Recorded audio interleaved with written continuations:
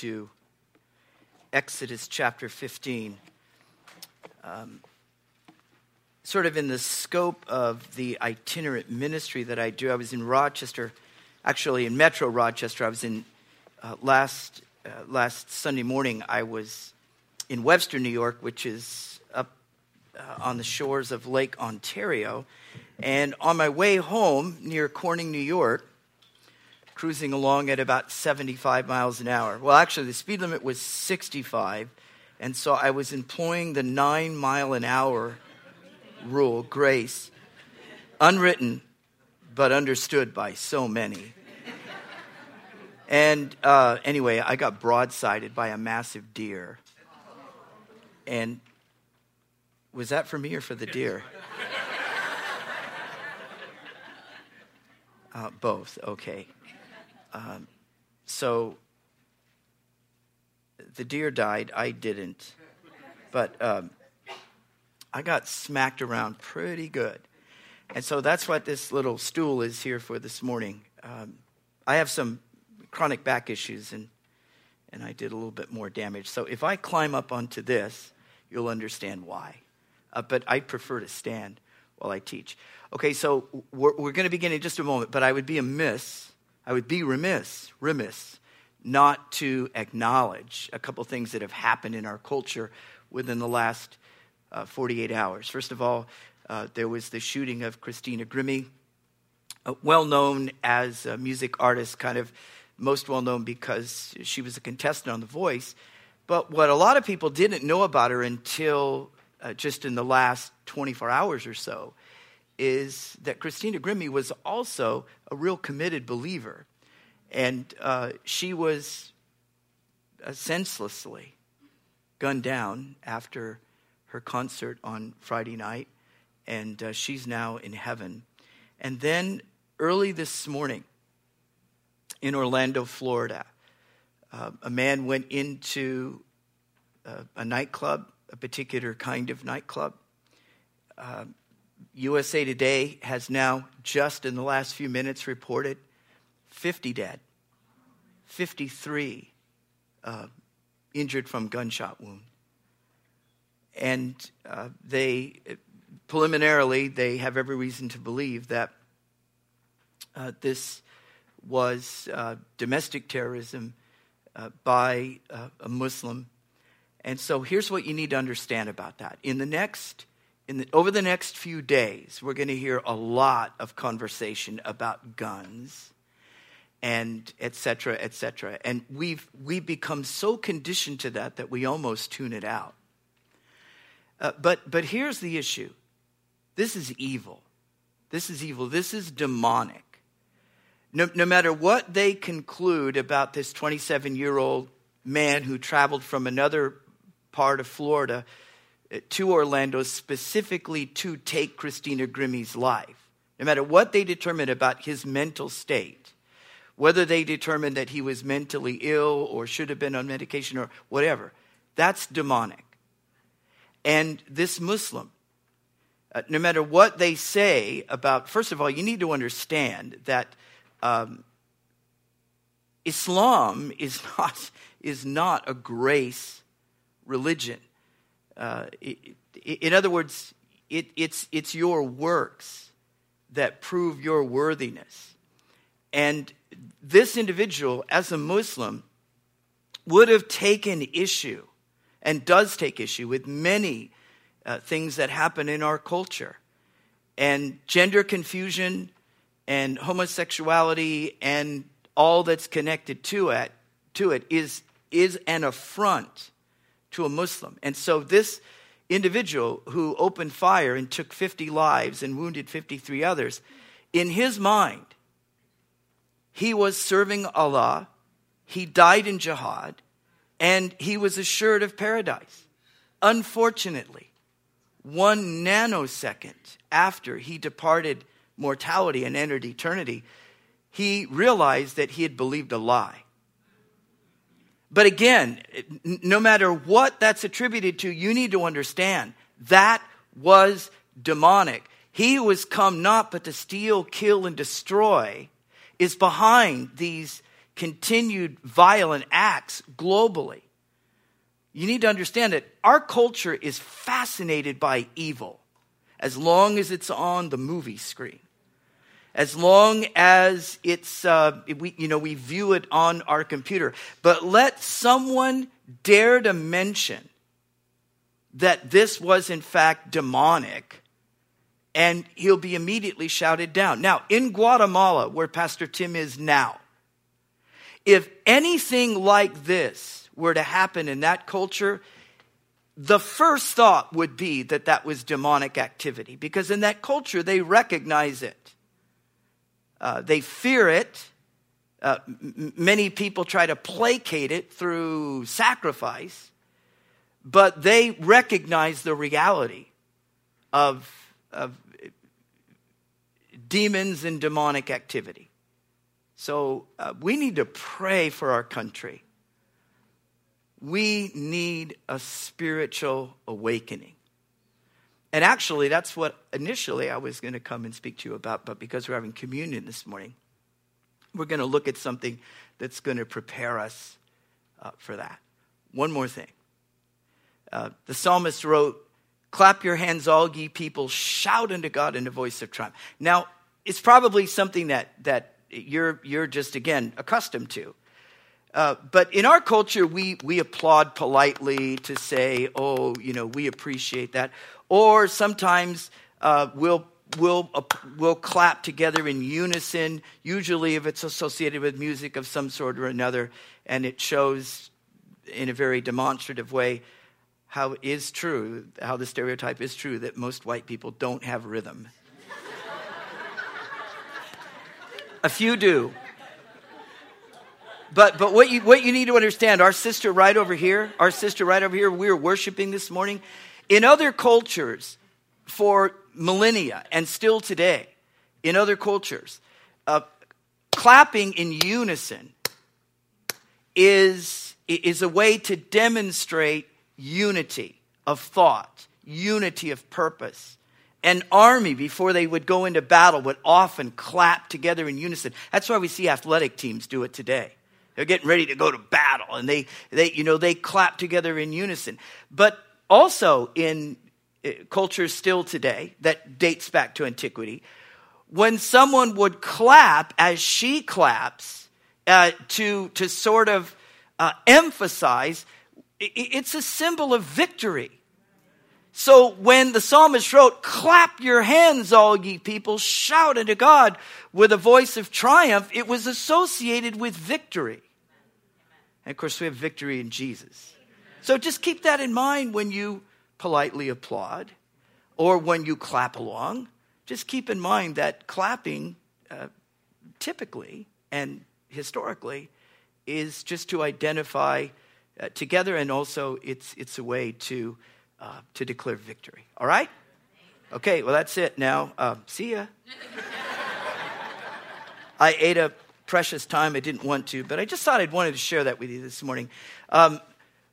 Let's pray. Can we pray now just for those things that we mentioned? Randy, would you pray for that? And then after I read the text, I'll pray for our Bible study. Would you pray? Father, when things seem out of control, just falling into place, and Lord, we understand, Lord, that there's an evil Yes. that rules this world. Yes. And Lord, we pray, Father, that more and more of those who believe in you, Lord, would see the time quickly approaching Yes. where you will return. Yes, And Lord. so, Lord, let us use our time wisely for you. Lord, we pray for the families that have lost loved ones. We pray, Lord, that Lord, they would find their comfort in you and you only. And Lord, we ask your blessing on them, Lord. Lord, that through a tragedy they would come to know you as Savior if they don't know you. So Lord, we give you this time, and we thank you for Pastor Jim being here. Yes. And Lord, may you bless our time of study. Yes. In Jesus' name. Amen. Exodus chapter 15. And we'll read our text beginning in verse 22. Exodus 15. Genesis, Exodus. If you're not sure, close your Bible, open it to the right. Exodus is the second book in. Exodus chapter 15. Reading verse 22. So Moses brought Israel from the Red Sea, and they went out into the wilderness of Shur. And they went 3 days into the wilderness and found no water. And when they came to Marah, they could not drink of the waters of Marah, for they were bitter. Therefore, the name of it was called Marah. And the people murmured against Moses, saying, what shall we drink? And he, Moses, cried unto the Lord. And the Lord showed Moses a tree, which when he had cast it into the waters were made sweet. And there he, that should be a capital H for the Lord, there he made for them a statute and an ordinance, and there he, again, that's a reference to the Lord, he proved them and said, if thou wilt diligently hearken to the voice of the Lord thy God, and will do that which is right in his sight, and will give ear to his commandments, and keep all of his statutes, I will put none of these diseases upon thee, which I have brought upon the Egyptians, for I am the Lord that healeth thee. I am Yahovah Rapha, the Lord that heals. Let's pray. Father, we thank you for this opportunity to look into your word this morning. And again, Lord, what a glorious time it is to be able to conclude our worship service this morning with an opportunity to come to the communion table, to remember you, to remember what you have done, what you are doing, and what you have promised to do. And Lord, this morning in this familiar Old Testament story, we see depicted in type that very work that you came to do, that you are still doing, and that you will continue to do through your work of redemption. And so, Lord, please cause my words this morning to be yours, words of direction and instruction, words of encouragement and hope. We also take a moment to pray for the team in Guatemala. Lord, bless them. Have your hand of protection upon them. Use them to bring glory to your name and to bring many to a saving knowledge of you through faith in your Son. For it's in the name of your Son, our Savior, Jesus, that we agree together and pray. Amen. Now, I'll begin by stating the obvious. From time to time, each of us, even as Christians, we have a tendency to become bitter. And we find ourselves becoming embittered because of bitter circumstances or situations in our lives. Often it's because of the people that we're linked to or we're related to. Sometimes it's the people that are related to us. Sometimes it's our spouses. Sometimes it's our children. Sometimes it's members of our extended family. Sometimes it's a neighbor. Sometimes it's a co-worker. Sometimes it's even a brother or sister in Christ. Other times we find ourselves embittered because of the extenuating circumstances in our lives. For some, it's a broken heart stemming from a broken relationship, perhaps from a broken promise. To others, it's a broken home because a spouse has failed to keep his or her marriage vow of fidelity. Sometimes it's a broken life because of a sick or a broken body. And sometimes it's because we're flat broke. Maybe being unemployed or underemployed. Maybe you've had a streak of bad breaks and they continue, and every one of them has a dollar sign associated to it, and your cash reserves are diminishing by the day. We can become embittered about those things. And bitterness becomes a blockade of sorts, hindering the work of the Holy Spirit in our lives and through our lives. And interestingly, at times like that, we are often seeking to be filled when in truth, we need to be emptied. And the presence of bitterness in our lives is one of those times. Now, as we read a moment ago in our story, the children of Israel are dealing with bitterness literally. And it's affecting them emotionally and particularly spiritually. And to really appreciate what's happening, we need to consider again the context that frames this story. The children of Israel have just made their exodus out of Egypt. They've been there for more than 400 years. And several days prior to this event we read of here, they had passed through the Red Sea on dry land. And Pharaoh and the armies and the chariots of Egypt were in hot pursuit. And at that moment, the people cried out against Moses that he had dragged them out into the desert to die. And Moses cried out to the Lord. And the Lord, paraphrased, said, Moses, this is not a time to pray. This is a time to act. Moses, what's in your hand? Spread forth your rod. Extend your rod, the rod of God. And, of course, we know that the waters of the Red Sea rolled back. Listen to what Moses said to the people. Verse 13, chapter 14. Fear ye not, stand still, and see the salvation of the Lord. If you're a note taker, just jot here as a reference. We find this identical Hebrew phrase in 2 Chronicles chapter 20, where again, God shows himself strong in behalf of the people in the incident that concerns Jehoshaphat, King Jehoshaphat and the armies of Israel, where they go down into battle with the praise band leading the way. So you can just take note of that. That's 2 Chronicles chapter 20. Fear not, stand still, see the salvation of the Lord, which he will show unto you this day. For the Egyptians whom you have seen today, you shall see them no more forever. For the Lord shall fight for you, and you shall hold your peace. And you know what happens next. When the last of the children of Israel makes it through onto the opposite side of the Red Sea, with the armies of Pharaoh now in the midst of the Red Sea, God closes up the Red Sea over the top of them, and they drown, and their dead bodies are washed up on the shore, and it triggers a spontaneous worship service as Miriam and some of the other women in the congregation begin to sing and to dance and to play their tambourines.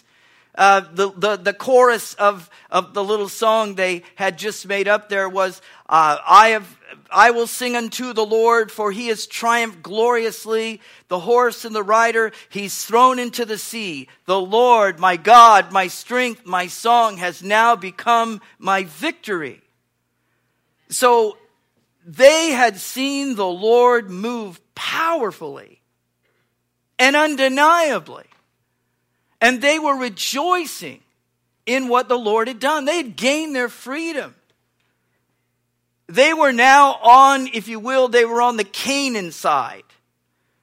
They were headed toward the promised land.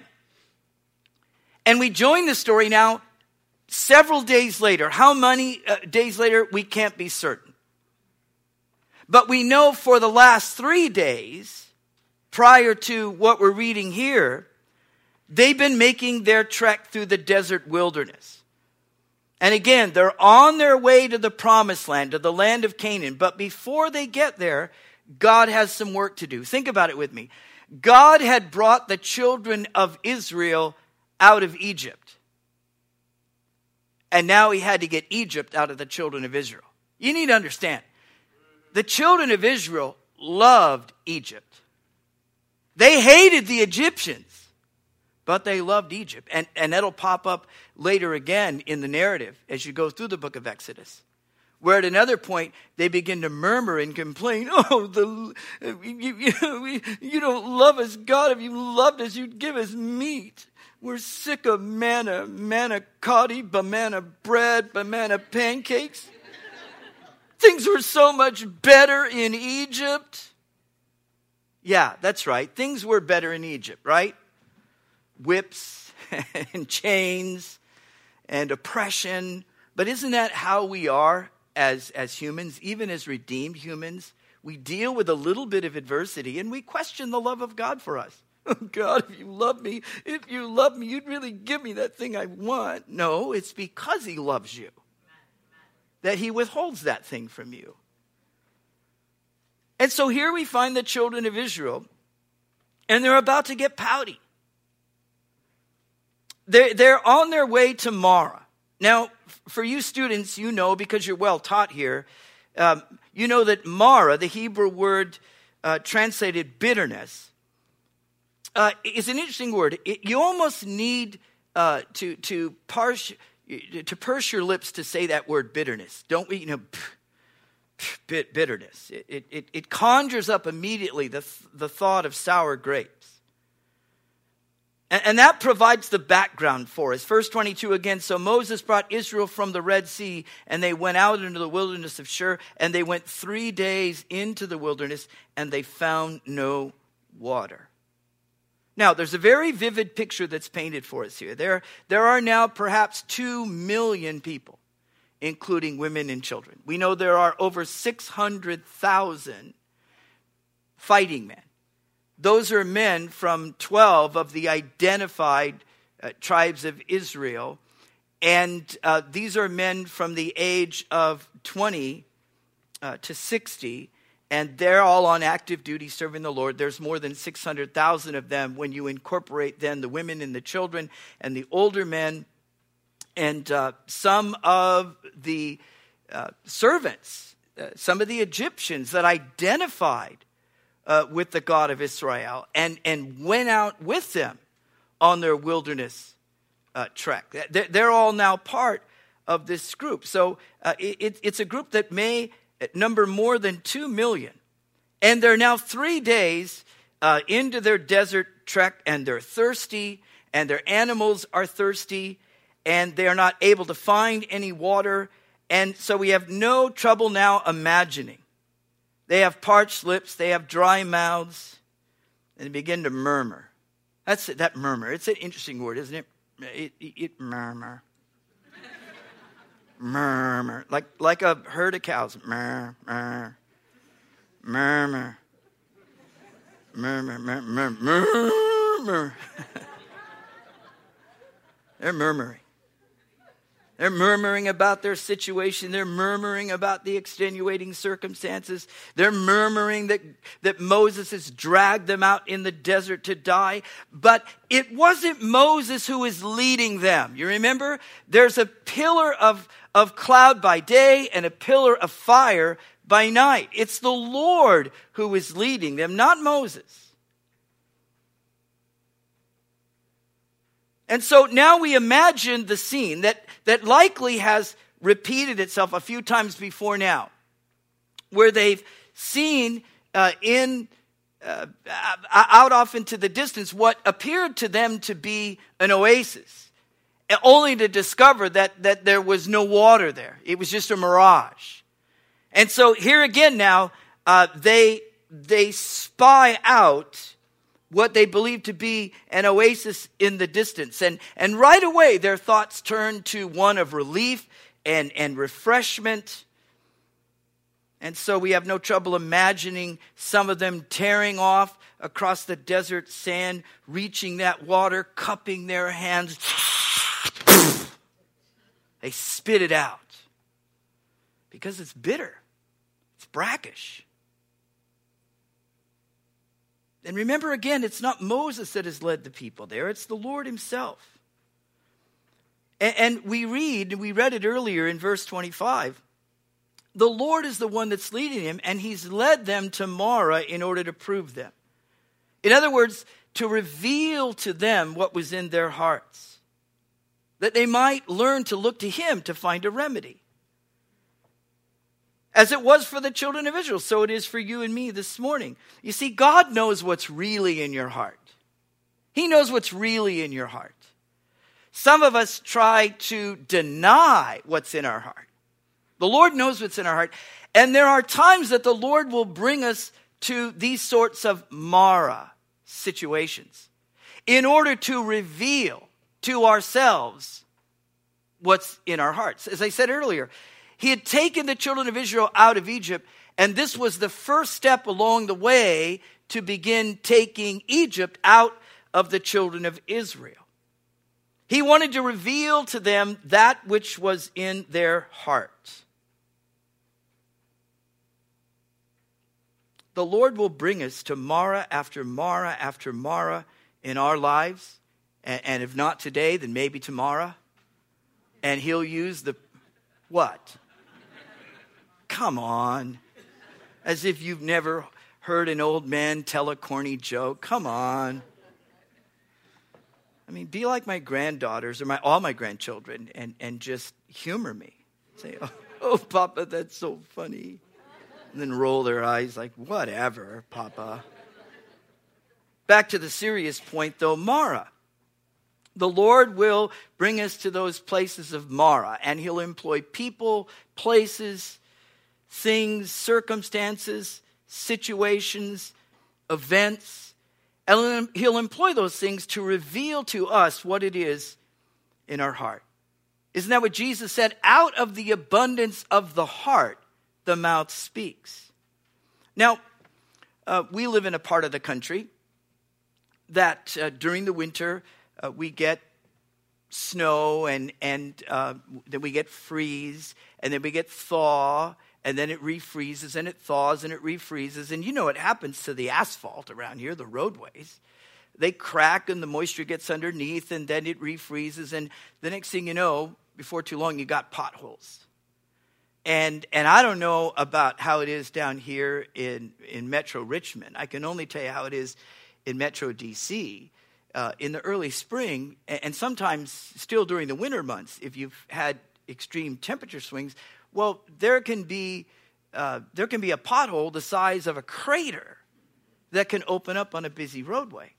Now, for me, a long time ago, I stopped putting lids, you know, those little plastic lids with the little, they look like a sippy cup for infirmed people. And they have the little cut over, and inevitably, I spill on myself. So what I've been doing for a few years now is I'll just get it down from the top a little bit, and I'll take the lid off, and I'll just leave it in my cup holder. And then I'm just sailing along, daydreaming likely, maybe thinking about what I have to do that day, or please God, perhaps even in an attitude of worship, praising the Lord, and I'll hit one of these aforetime mentioned potholes, and coffee will go everywhere. Now, did the pothole put the coffee in the cup? No. The pothole simply revealed what was there. Agreed? And so that's what the Lord does in our lives. As we're driving down the road of life, we can encounter some bumpy terrain,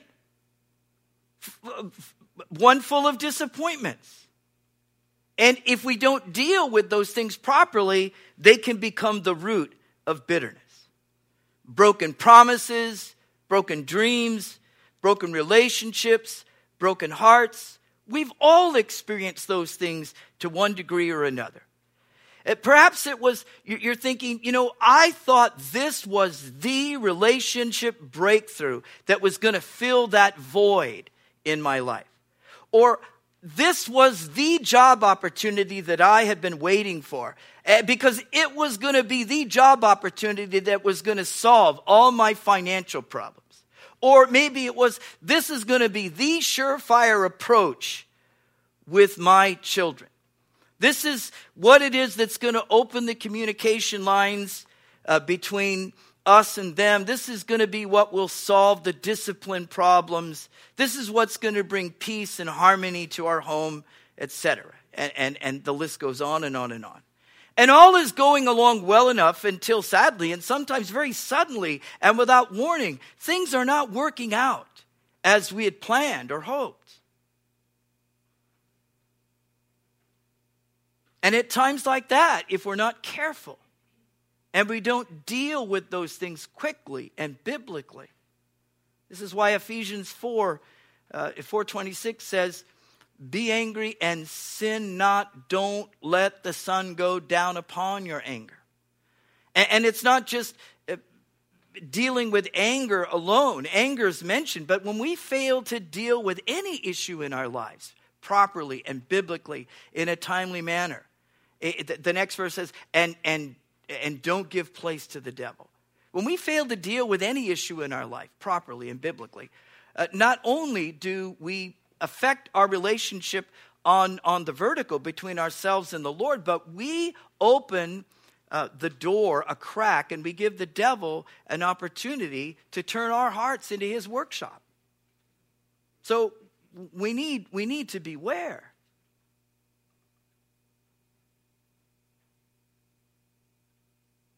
And as I mentioned earlier, these are the opportunities that the Lord will give to us to reveal to us what's in our hearts.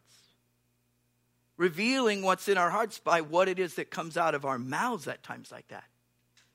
I don't know about you, I can only speak for me, but there have been times in my life where I have said something, just quickly reacting to a situation.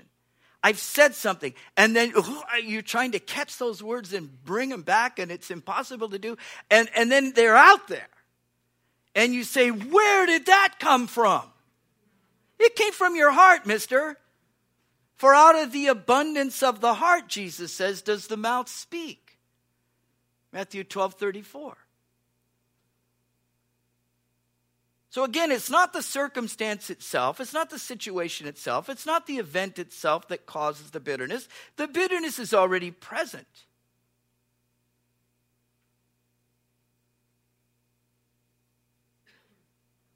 It's those events, those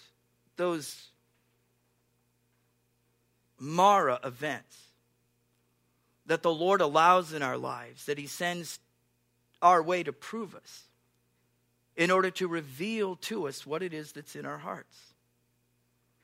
Now, you think about the process of proving a precious metal.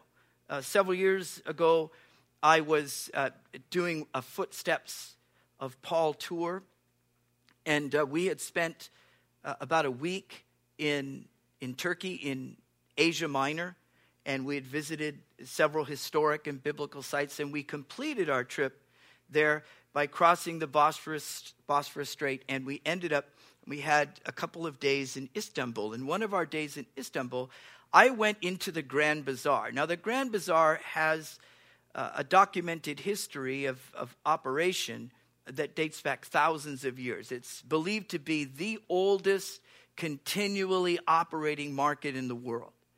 And so when you go into the place, closer to the entrances are, just like you'd find here in America, those are people that are paying more freight for their little shop space, which are very primitive.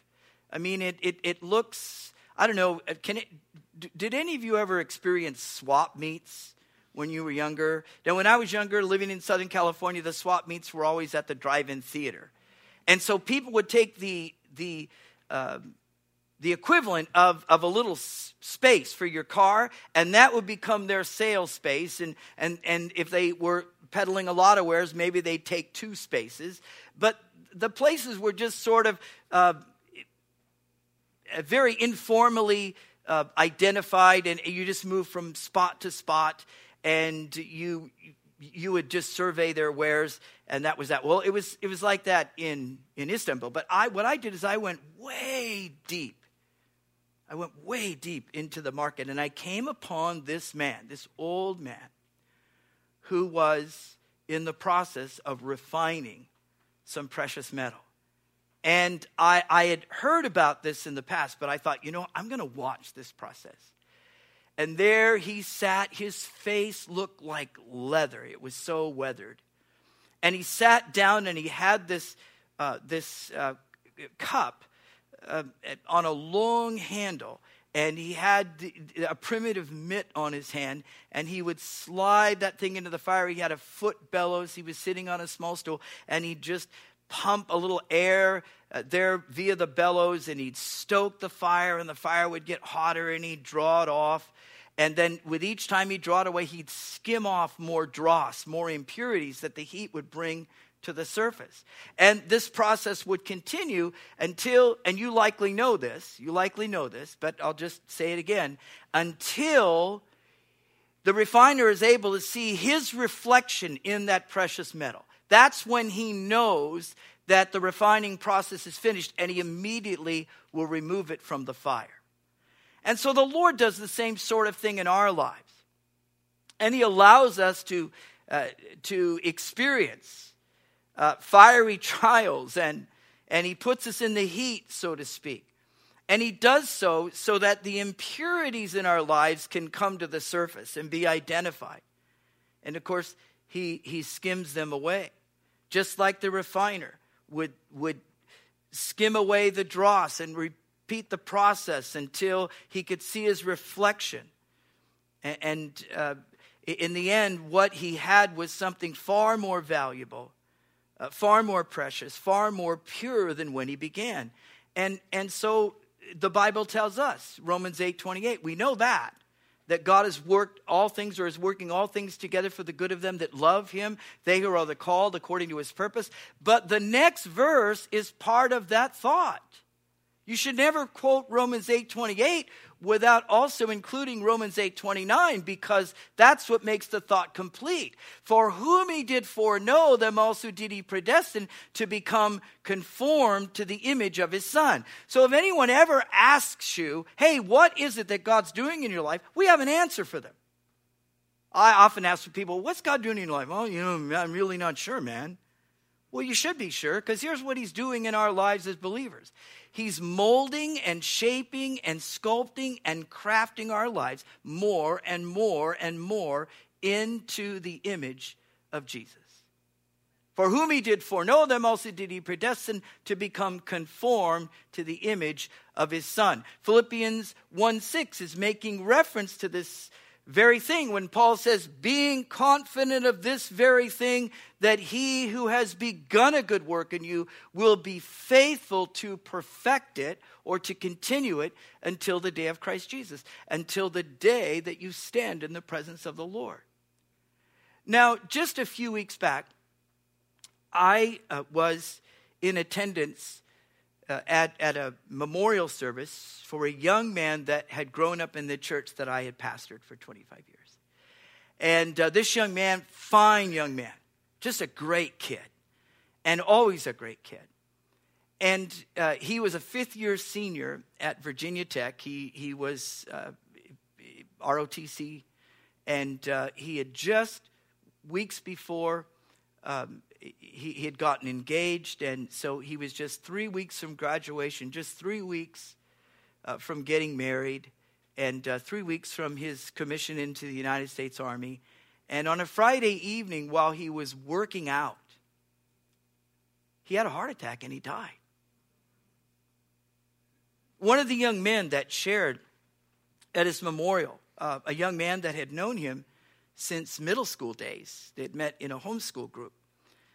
He said that they both went to Virginia Tech, but they both had different majors. And so he said that they wouldn't often see themselves on campus, so they made it a point. They kind of covenanted with each other, and every Friday afternoon they had lunch together, and they caught up on what the Lord was doing in each other's lives. Every Friday they did this. And so earlier that afternoon, they had lunch together. And when he got the word, he just was devastated.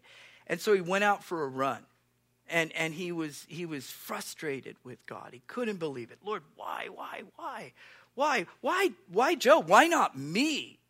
Why not me, Lord? He had so much going for him, and he was being used by you so effectively. In that verse, 2 Timothy chapter 4, where Paul at the end of his life says, I've finished the course, I've kept the faith, there is therefore laid up for me a crown of righteousness, which the Lord God shall give unto me that day, and not unto me only, but also to all of them who will love his appearing. So that verse came into his head, and he's thinking through it as he's jogging along, and he said it was as if the Lord spoke to him, and he stopped abruptly to listen.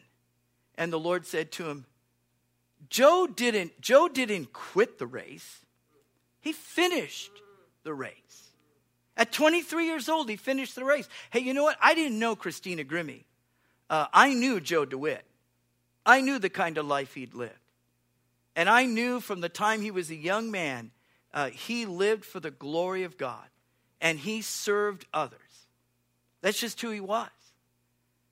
But you know what? For Christina Grimmie, despite the circumstances of her untimely demise and the violent nature of it, Psalm 103 or 139 tells us that her days were already recorded in God's book. And you know what? She finished her race. She finished her race. None of us has the assurance of tomorrow. None of us. We could die of a sudden heart attack. We could die in an accident.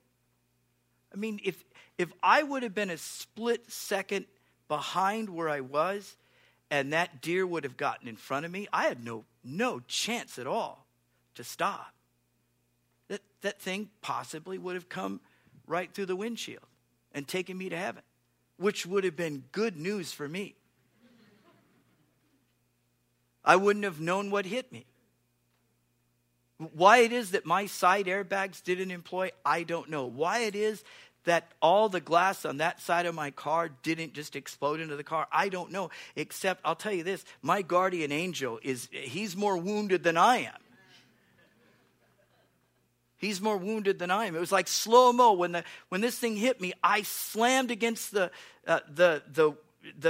driver's door. And then it was like slow-mo. Just as I saw my mirror get sheared off, I went eye to eye with this deer right here. It bent my door. I had to kick it open. I couldn't kick open the back one. There was deer blood and deer dung all over the side. Well, you didn't need to know that, but out of the abundance of a man's heart does he speak.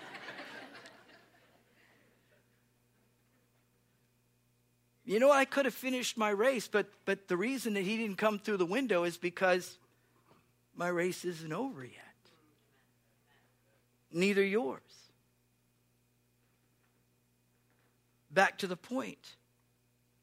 God will allow difficulty, trials, troubles, headaches, heartbreaks into our lives in order to mold and to shape us more and more and more into the image of his Son in the process. And when we get back to our story here, we find that it's the Lord is using this to reveal the true condition of the people's hearts. And he doesn't just reveal the problem, but as it is always with the Lord, when he identifies the malady, he also identifies the remedy. And you'll notice here, verse 23, they came to Marah, they couldn't drink of the waters, for they were bitter. They called it Marah. The people murmured against Moses. What shall we drink? Moses cries to the Lord, notice, and the Lord showed him a tree. He didn't send Moses looking for a tree. He didn't tell Moses to plant a tree. He directed Moses to a tree that was already there. And in that we see the marvelous work of God's providence. This is another aspect of prevenient grace. God going before them, going before the situation and making provision. Remember, God sees what you don't see. He knows what you don't know. And he knew they would come to Marah. And when they get to Marah and they cry out, exposing, revealing their bitterness, then the Lord shows the remedy for their malady, which is already present. And he tells Moses, take the tree, cast it into the waters. And the moment he cast the tree into the waters, what happened? The bitter waters were made sweet. It's such a beautiful picture, communicating a beautiful truth. Declaring to us that in our bitter situations, The bitter can be made sweet when we do as Moses did and we add the tree. And for us as Christians, we sang about it this morning. What is the tree? What is the tree for us? What does the tree represent? It represents the finished work of the cross. In Galatians chapter 3, we're told of Jesus being hanged on a tree. In 1 Peter chapter 2, we're told of Jesus being crucified on a tree. It's the finished work of the cross that's presented to us here in type. And it alone can make the bitter sweet. 1 Peter 2:24 declares that he himself bore our sins in his own body upon the tree, that we, once being dead in sin, would be made alive unto righteousness. And you hath he quickened, who were dead in trespasses and sins. Quickened, made alive. You were dead, spiritually dead. But the moment you came into an encounter with the living God, and by faith in Jesus Christ, in the same way that these people, just days before, had taken the blood of an innocent substitute, and by faith and in obedience to the directive of God spoken to them through Moses, they took the blood of that innocent substitute, the blood of an innocent lamb, and they applied it to their doorpost, to the doorpost and to the lintel of their dwelling, so that when God saw the blood of the innocent sacrifice applied by faith, judgment passed over that house. And that was the Lamb of God. Or in type, it was pointing forward to the Lamb of God. There in Leviticus chapter 23, it starts out as a Lamb of God, and then it becomes the Lamb of God, and then it becomes your Lamb of God, your Lamb. It becomes personal. And when John the Baptist first saw Jesus at the very beginning of his public ministry, as he was emerging from obscurity to be baptized by John, John seeing him, behold, he said, behold, the Lamb of God who's come to take away the sins of the world. This is the one I've told you about, the one that is preferred before me, the one, the latchet of whose sandals I am not worthy to unloose. That's a reference to the kinsman redeemer, the Goel.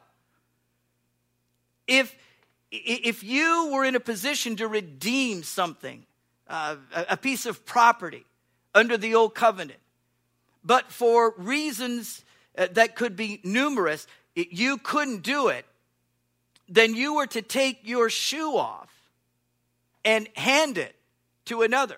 And then they'd spit in the shoe and put it back on your feet.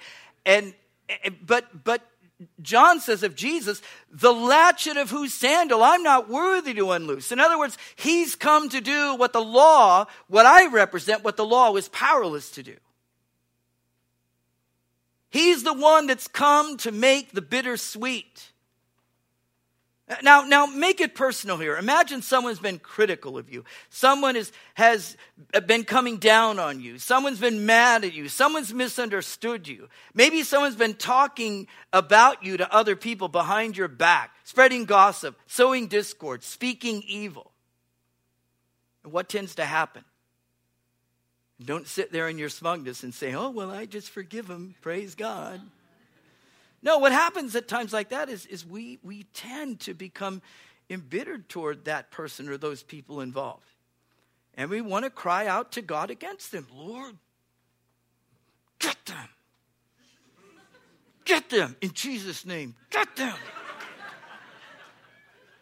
Here's the interesting thing. When we are the offender instead of the offendee, as the offender, we're the one who cries for the mercy tree, right? That we sang about this morning. We're the one who cries out, oh God, oh God, oh God, have mercy upon me, like David does in Psalm 51. According to thy loving kindness, according to the multitude of thy tender mercies, blot out mine iniquity. Oh, but let someone violate our little space. And the tables are turned. And we're not so quick to say, oh, praise the Lord, it's ooh. All right, Lord, I'm going to forgive them, but first. No, this is why in Romans 12 it says, as much as it depends upon you, Romans 12:18, you live peaceably with all men. Dearly beloved, avenge not yourselves. Don't take matters into your own hands, but give place unto God, for it is written, vengeance belongs to the Lord. Therefore what? Therefore what? Am I supposed to just do nothing? No, you want to do something about that? Therefore, if your enemy is hungry, feed him. If he's thirsty, give him something to drink. Don't be overcome with evil, nor repay evil with evil, but rather you overcome evil with good. And he goes on to say, for in so doing, you'll heap coals of fire upon their head. That doesn't mean you'll burn them. It means you'll bless them. Because in that culture, if your fire went out, you would typically go to your neighbor and you'd have this contraption that you'd wear on your head. On the top of it was a brass censer, and you'd go to your neighbor and they'd give you some coals, which you would put in this brass censer, and then you'd hurry home and you'd use the heat from their coals to get your fire going again. It's a blessing. And if you read it in the Living Bible, it says that by so doing, by blessing them, you'll shame them. And they'll be ashamed of what they've done to you. That's the idea.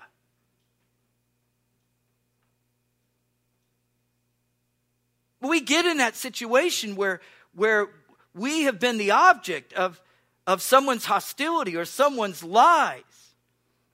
And we find ourselves saying, Lord, this isn't right. Lord, this isn't fair. Yeah, guess what? Life isn't fair. People are weird. But God is love. And we cry out, Lord, bring justice to the situation. Lord, deal with them. Lord, make them pay for what they've said to me or what they've said about me. Lord, make them pay for what they've done. And at times like that, it's the Lord by the Spirit who will often whisper to our hearts, there's already been justice. That situation has been dealt with. The price has been paid. I've nailed it to the cross. It tells us in Colossians chapter 2 that he took the handwriting of ordinances that was contrary to us, and he triumphed over it. He said it was nailed to the cross. You know, and at that time and in that culture, a person, when they were guilty of a capital crime, their crime was written and it was then nailed to their cross so that everyone could see for that which they were dying. If they were going to be incarcerated for a period of time, they'd write out what the offenses were, and they'd nail it to their cell door. And then when the time came that they had satisfied their sentence, then was written tetelestai. Paid in full. It is finished. And it was rolled up and given to them. That was their emancipation.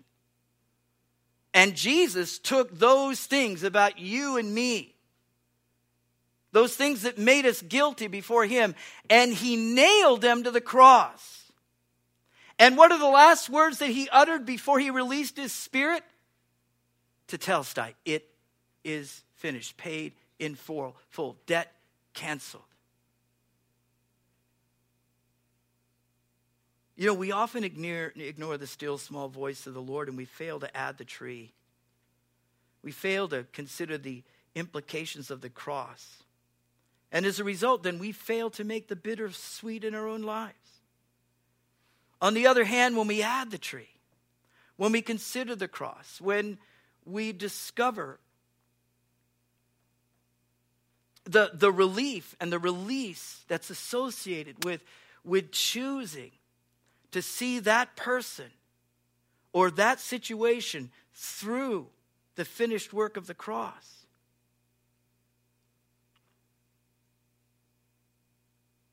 we miss what God has available to us. Because the Lord would say to you this morning, listen, no matter the circumstance or the situation, no matter the people or the persons involved, I have dealt with that personally. I took that specifically. I paid the price completely by nailing it to the cross. And what that means is you and I, because of the finished work of the cross, you and I, we can embrace that person. We can be tolerant of those people. We can love those individuals regardless, because justice was done almost 2,000 years ago. Think of the words of the Apostle Paul as he's writing to his friend Philemon about the runaway slave Onesimus. Now, we don't know much about Onesimus except to know that Onesimus found himself imprisoned adjacent to the Apostle Paul. And we don't know how long it was, but it was long enough for Onesimus to prove profitable to Paul in his imprisonment and in his suffering. Because when he writes to Philemon, he identifies that Onesimus is now a brother in Christ and that he's become very profitable to him in ministry.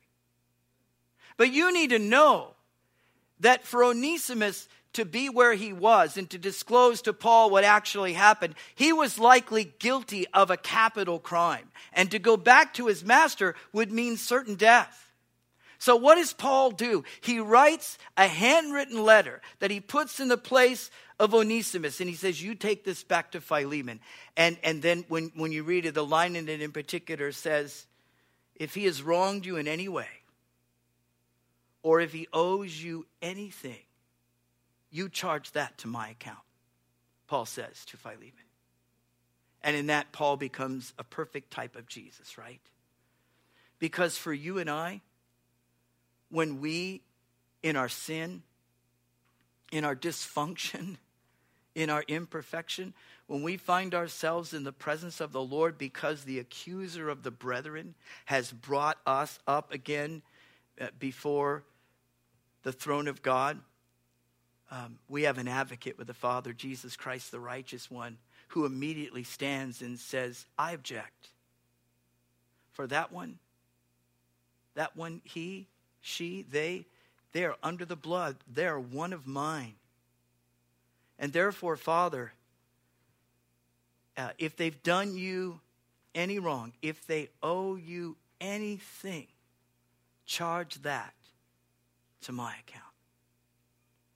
And as a result, you and I, we stand in the presence of God completely, perfectly faultless. Not merely blameless, but faultless. Without spot, without blemish, because we stand before the Father in the perfection and the righteousness of Jesus Christ. And you see, every time we come to the communion table, we come to remember just that.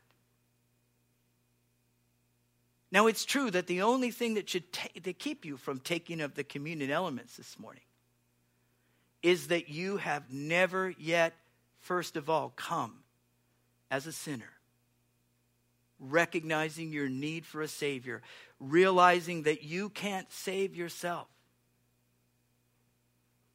and then realizing that Jesus is that Savior. He is God's provision, God's remedy for your malady of sin. If you've never come, you have a terminal illness. And the consequence of that, you'll pay for eternity, separated from God. But because there was no other way that any of us could come as a result of our own human merit, because all of our righteousness, the sum total of a life's worth of our good deeds, is but a soiled garment when standing next to the perfection of Jesus. And therefore, because we all owed a debt we couldn't pay, God sent his Son to pay a debt that he, Jesus, didn't owe. Rich.